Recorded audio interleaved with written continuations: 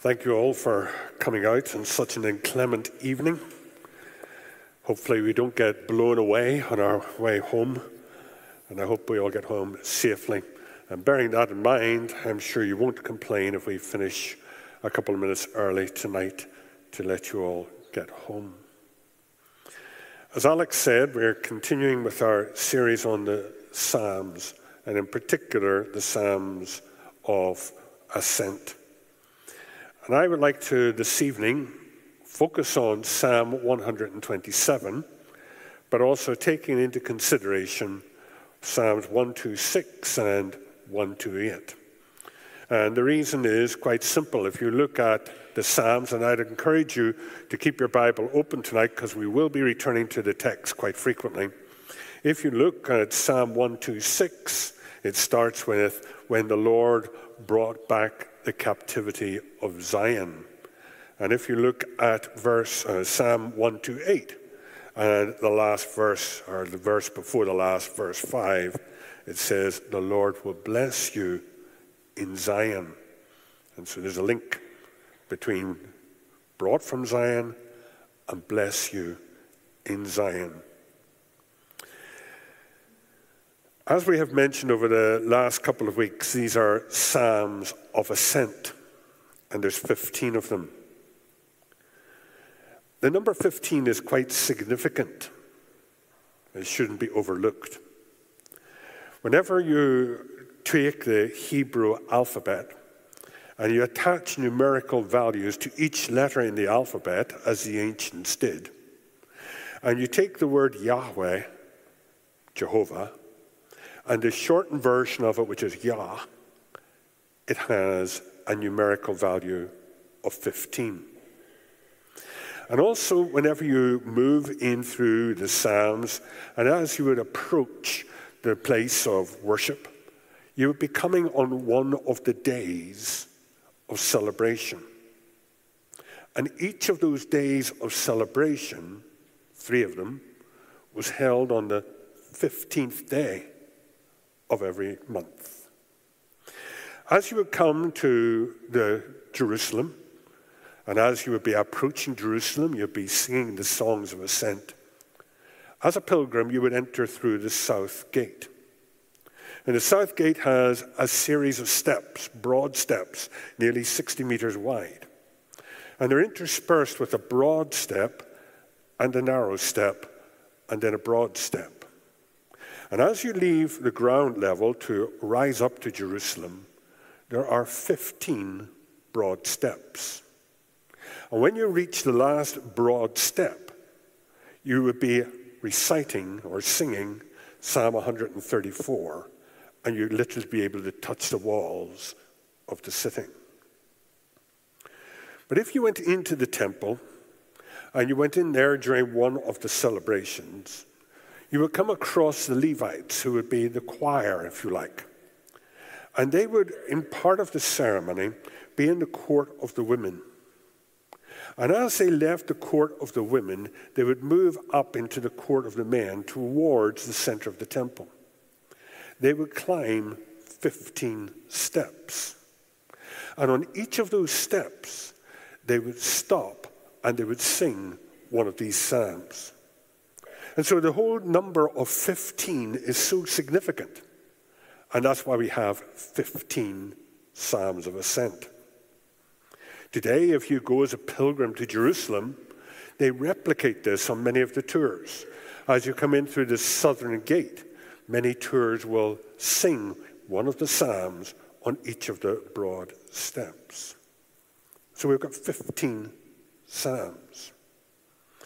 The middle Psalm is Psalm 127. So we've got the center is 127. And when you look at the middle Psalm, obviously there's 7 Psalms on each side. It's interesting, and if you look at your text, you'll see that it's a song of Solomon. There's only one Psalm of Ascent, which is attributed to Solomon. And as a matter of fact, Solomon's name appears in the psalm because his original Greek name means beloved.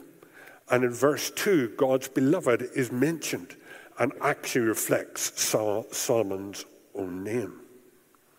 But whenever you look at that, and you've got, if you like, the center, Solomon, on two sides of the central psalm, you've got two psalms each of David. And some have even gone as far as to count the very number of letters, Hebrew letters, which are in all of the psalms. And whenever you take out the number of letters which are in Psalm 100, which one am I on? In the central psalm, then you find that on each side there's equal number of letters. So therefore, this all comes towards a pyramid. And Psalm 127 is a focal pyramid from which a lot of information flows out. If you look again at the 15 Psalms, they're divided up into groups of 3. 1, 20, 21, 22, 23. And 3 Psalms each time. And each of the Psalms follow exactly the same pattern. The first one is testing. The second Psalm, and I'm just using these in an abbreviation to help you remember. First one is testing. The second one is truth. And the third one is triumph. And this pattern is repeated time and time and time again between Psalm 120 and Psalm 124. And so therefore, whenever we take that into consideration, you'll find that this pattern of 127, 126, 127, 128 cannot be separated. And so with your permission, I'd like to add 128 into the mix for the purpose of our time tonight. I love gardening. Those of you who know me know how much I love gardening. My wife also loves the fact that I love gardening because it means I disappear for hours on end and work in the garden and she doesn't have to do it. Well, that's not true. She's watching at the moment on Zoom. I apologize, Audrey. You're allowed to do a little bit.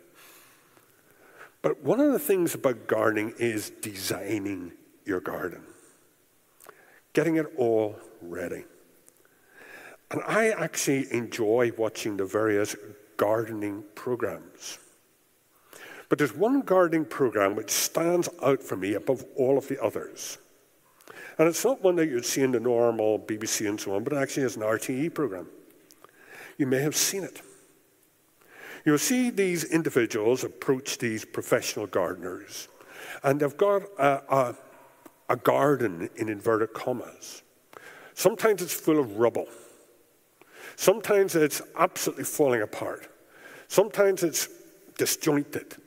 It's not looking good. And they come along to them and they say, here's our garden. What can you do with it? And so these professionals go away and they take all the measurements and they put it into a computerized system and they actually reconstruct the finished garden in all its beauty.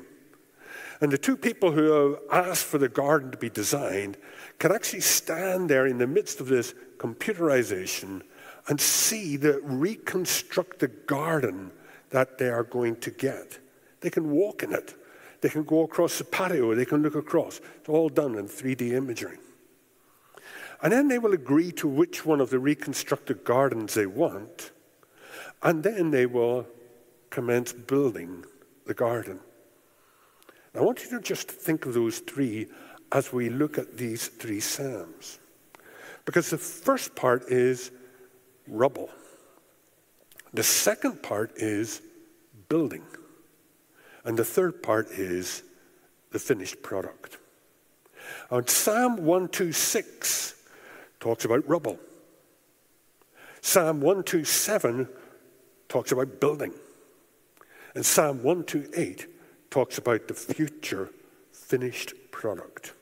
You all know what it's like if you've ever done any renovations to your house and the architect comes with the plans and you try to imagine what this beautiful building is going to look like. And even when the walls go up, you think, my goodness, that's a wee bit small and all the rest. But you watch it And eventually you get the finished product which you can enjoy. But there's a lot of work goes in before that. And so tonight what I want to do is I want to take each of the Psalms, but I want to focus on 127. Because one starts with rubble, and then it finishes with rebuilding. And in the process is, how should we build? 126, 127, 128. So let's look at 126. Psalm 126. As we read this psalm, I want you to imagine for one moment what music you would attach to this psalm. Because as Gareth mentioned to us a number of weeks ago, these were sung. They were like the Christmas carols of the day.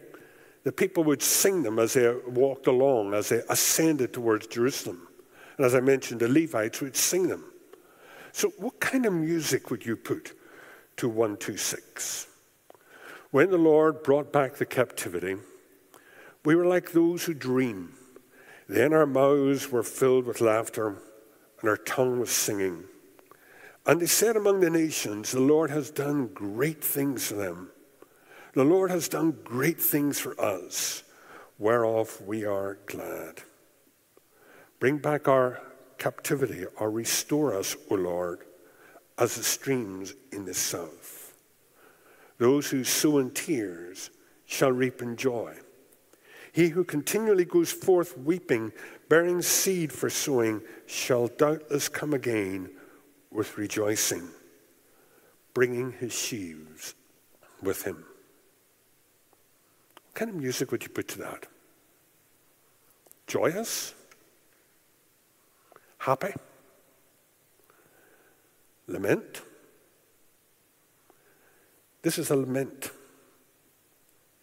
This is a song of sadness. This is a song of disappointment. Whenever you look at it, you see that it starts with coming back from captivity. And the captivity that's been referred to there is the Babylonian captivity. We haven't got time to go into all of the history, but I'm sure you know what we're talking about.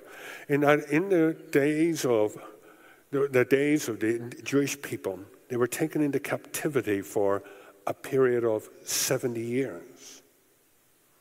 Some of them were allowed to return home. Could you imagine the reaction when they were told they were allowed to return to Jerusalem? Oh, they were so pleased. They were delighted. They were singing. We're going home to our homeland. We're going home to Jerusalem. Now, they've been there 70 years, so Haggai, in the book of Haggai, tells us that there were very, very few who actually remembered what Jerusalem was like, but they'd heard the stories.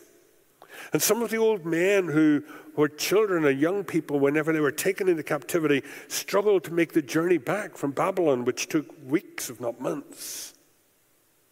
And they were so pleased. So pleased.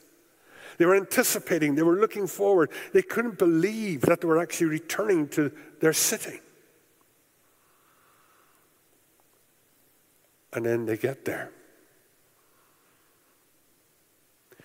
Do you know what it's like? It's like a holiday that goes wrong. Whenever we were younger and I grew up in Japan, I vividly remember one of those such holidays. My parents rented a cabin up in the mountains in Nagano Prefecture in Japan. We were promised what seemed to be luxury. We were going there for 2 weeks. Oh, we were so excited. We were buzzing in the car on the way up as children, anticipating what it would be like. And when we got there, the place was terrible. I'll tell you how bad it was. When we lay in bed at night, the termites fell out of the ceiling onto your head. That's how bad it was. We went with joy. We were bursting. Oh no. That is exactly what is happening here in this psalm. The people left from Babylon and they went bursting with joy.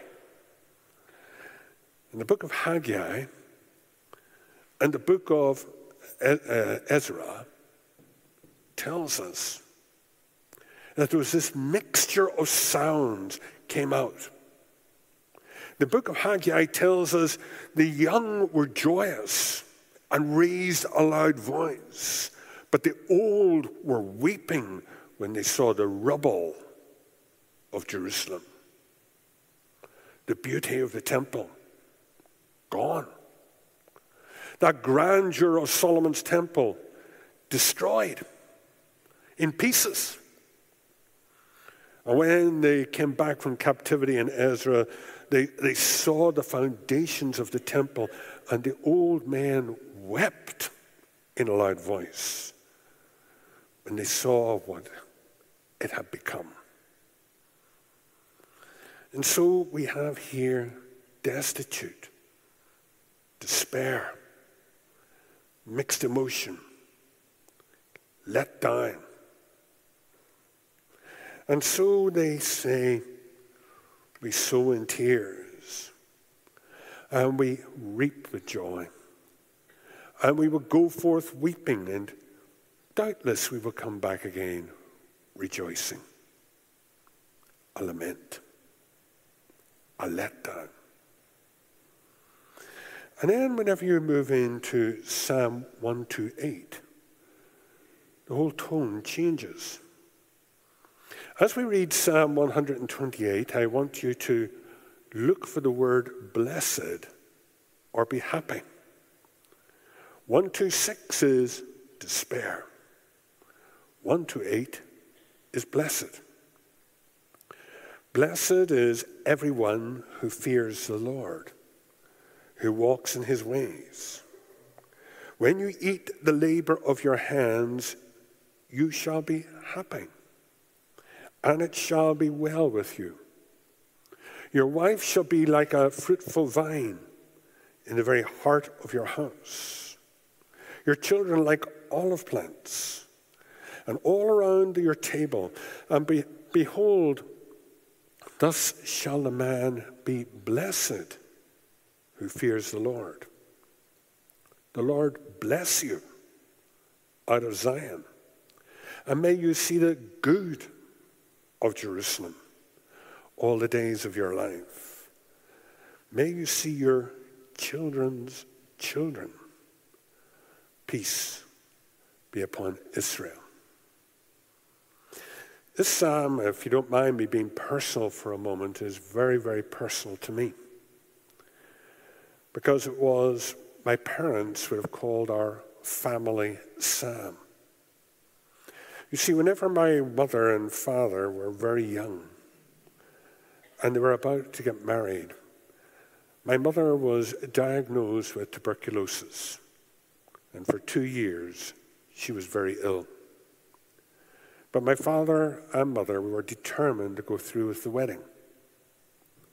And whenever my mother recovered from tuberculosis after extensive surgery, she was told that she should never have children, that her health couldn't withstand it. But my father, reading this psalm, took this psalm personally and took it as a promise from the Lord. And you can see there the blessings of children being brought into a household. And he talked and frequently reminded us that we were a blessing as children. But I will never forget the night that my firstborn, my daughter, was born. And after we went to her home, I went home and I called into my parents. In those days, you didn't have digital cameras, you had Polaroid photographs. And I took the Polaroid photograph and showed it to my mum and dad. My father paused and he said, "Now, let's read the psalm." And with tears running down his eyes, he read, "You may see your grandchildren, your children's children." You see, this is a hope. This is a fulfillment of something. This is something in the future that is going to happen. This is blessed. This is happiness. This is good. In direct contrast with the dismay of 126. This is good. And in many ways, this is also a futuristic, prophetic psalm, looking well into the future. And you will see the good of Jerusalem all the days of your life, and prophetically. And so between those two psalms, 126, despair, 128, hope, and eternal hope, we have 127. And while I'm going to focus on it, I won't take long, 10 minutes or so. And we will look at 127 because it is the pinnacle psalm. It is the center of the 15. And if you read it, it says a song of ascents of Solomon. And there's that reference to Solomon hidden in the psalm in verse 2, for he gives his beloved sleep. And so let's read 127. Unless the Lord builds the house, they labor in vain who build it. Unless the Lord guards the city, the watchman stays awake in vain.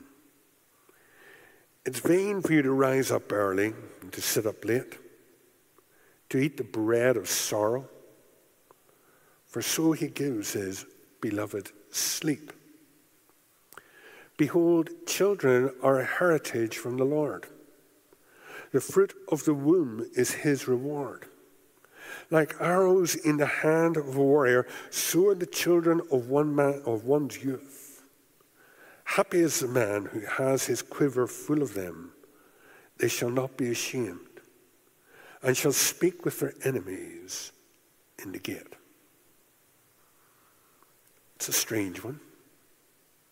Yeah, we all know the first verse, unless the Lord builds a house, they labor in vain who build it. Yes, we even have that text sometimes on our wall. Well, we know that. But what is being talked about here? Is it really being talked about families and the value of a family and the beauty of a family? Yes, you could draw that from it, and you could speak about it. But I think you miss the point.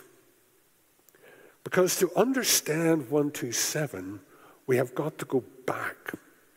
And we've got to go back into 2 Samuel. And can I take you to 2 Samuel chapter 7, please? 2 Samuel chapter 7.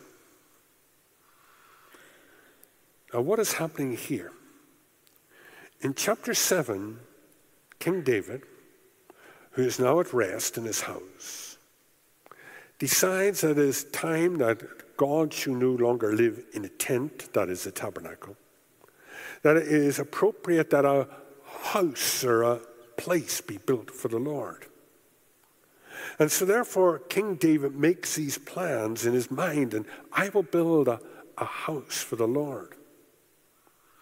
And Nathan the prophet approaches King David and says to King David, it's not appropriate for you to build a house. And tells him you can't build a house. And so we break into the context in verse 11, halfway through chapter 7 and verse 11. Bear in mind the words of 127, a song of Solomon, and Solomon is David's son. Verse 11. Also the Lord, Nathan speaking, tells you that he will make you a house. And when your days are fulfilled and you rest with your fathers, I will set up your seed after you, who will come from your body, and I will establish his kingdom. He shall build a house for my name, and I will establish the throne of his kingdom forever. And David's response in verse 27, for you, O Lord of hosts, God of Israel, have revealed this to your servant, saying, I will build you a house. Therefore your servant found in his heart to pray this prayer, and now, O Lord God, you are God. Your words are true, and you have promised this goodness to your servant. Now therefore let it please you to bless the house of your servant, that it may continue forever before you. For you, O Lord, have spoken, and with your blessing let the house of your servant be blessed forever. And take that into the context of Psalm 127. Unless the Lord builds the house. We're not talking solely about a physical building. We're not talking about a temple. Just like as we would say in our own studies of history, the House of Windsor, the Tudor household. There's a dynasty. A house can be more than a building. It can be a dynastic. And God spoke to David through the prophet. And he said to David through the prophet, he said, David, you will not build a physical house, but I will build a house.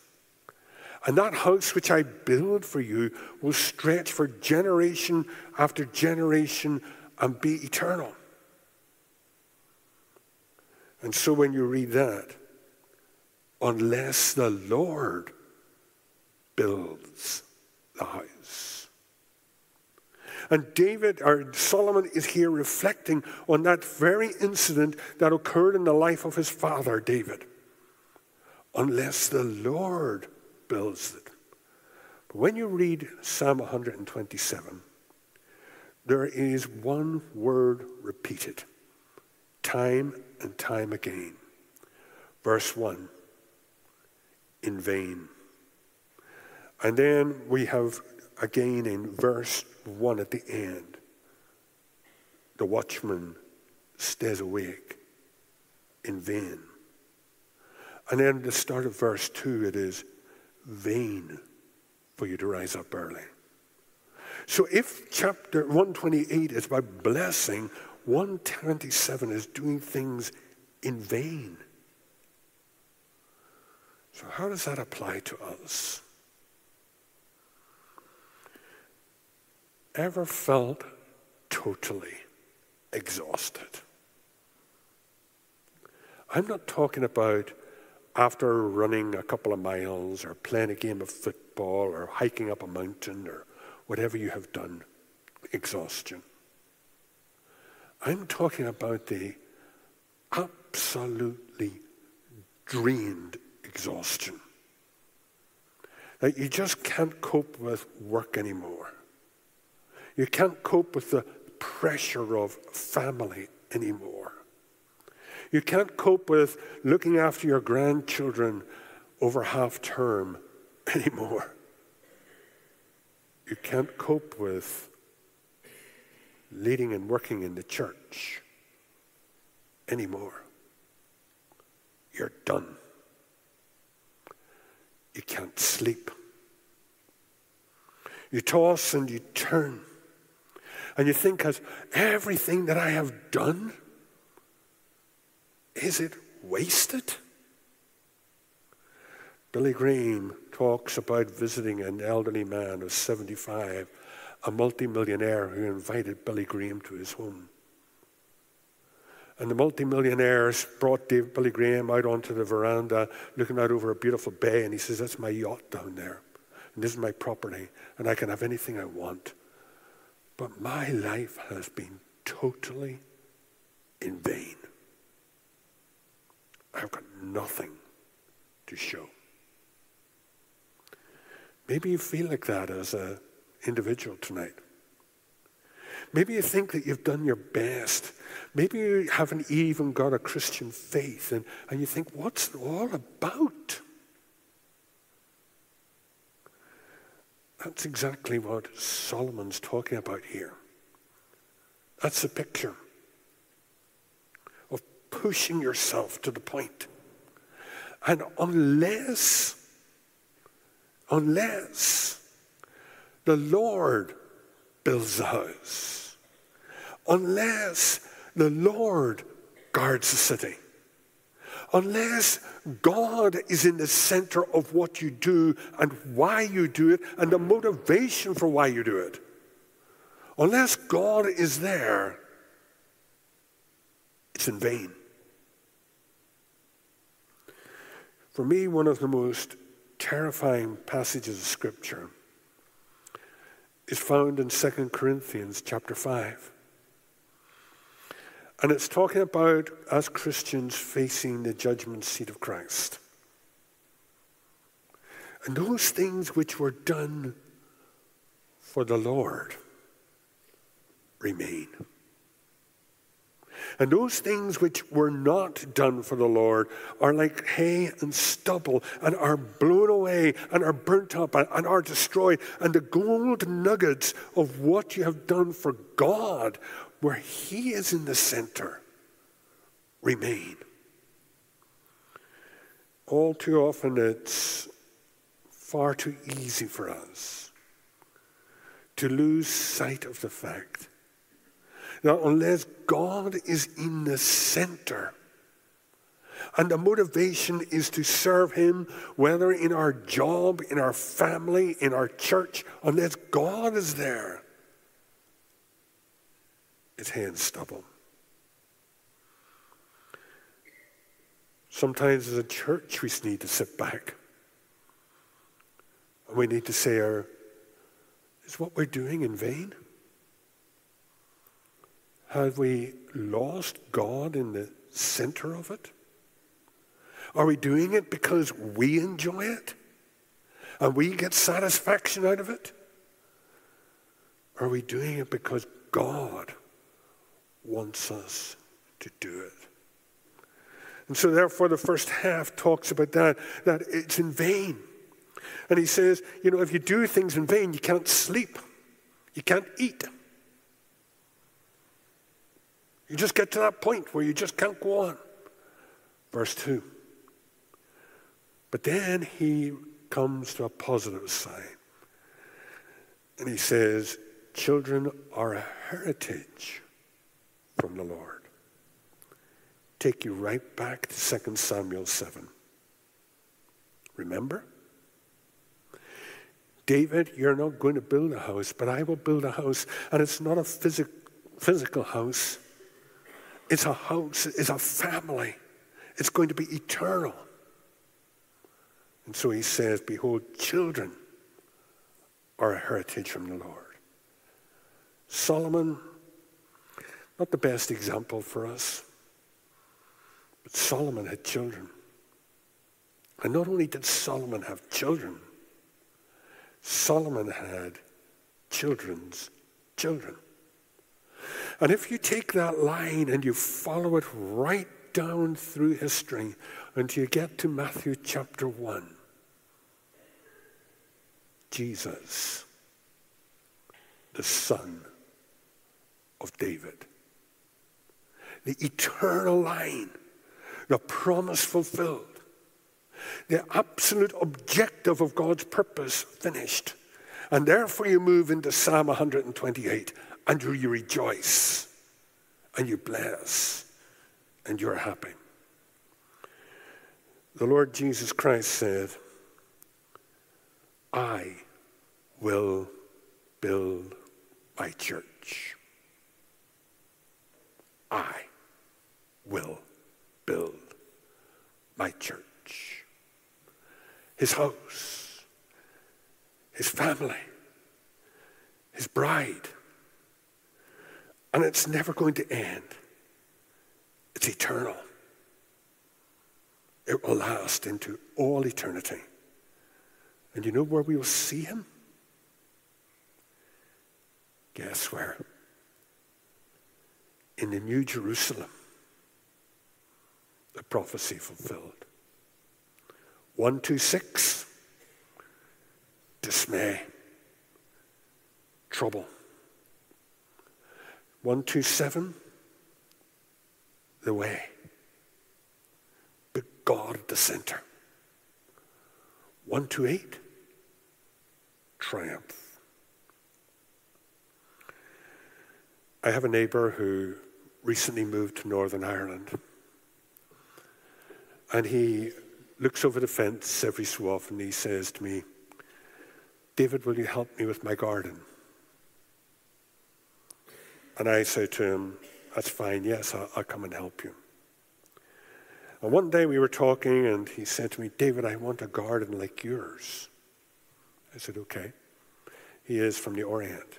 My garden's Japanese style. He says, I want a garden like yours. I said, okay. He says, I want it soon. I said, no, it doesn't happen like that. How long has it taken you to get your garden, he asked me. 30 years of hard work. Oh. 30 years of fulfillment. God has a plan. God has an objective and a purpose.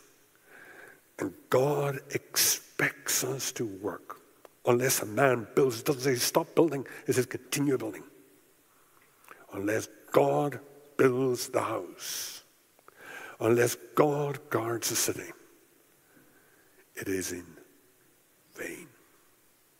May it encourage each of us to just sometimes stop and take time to consider where we are and what we're doing and why we're doing it. And what is it all about?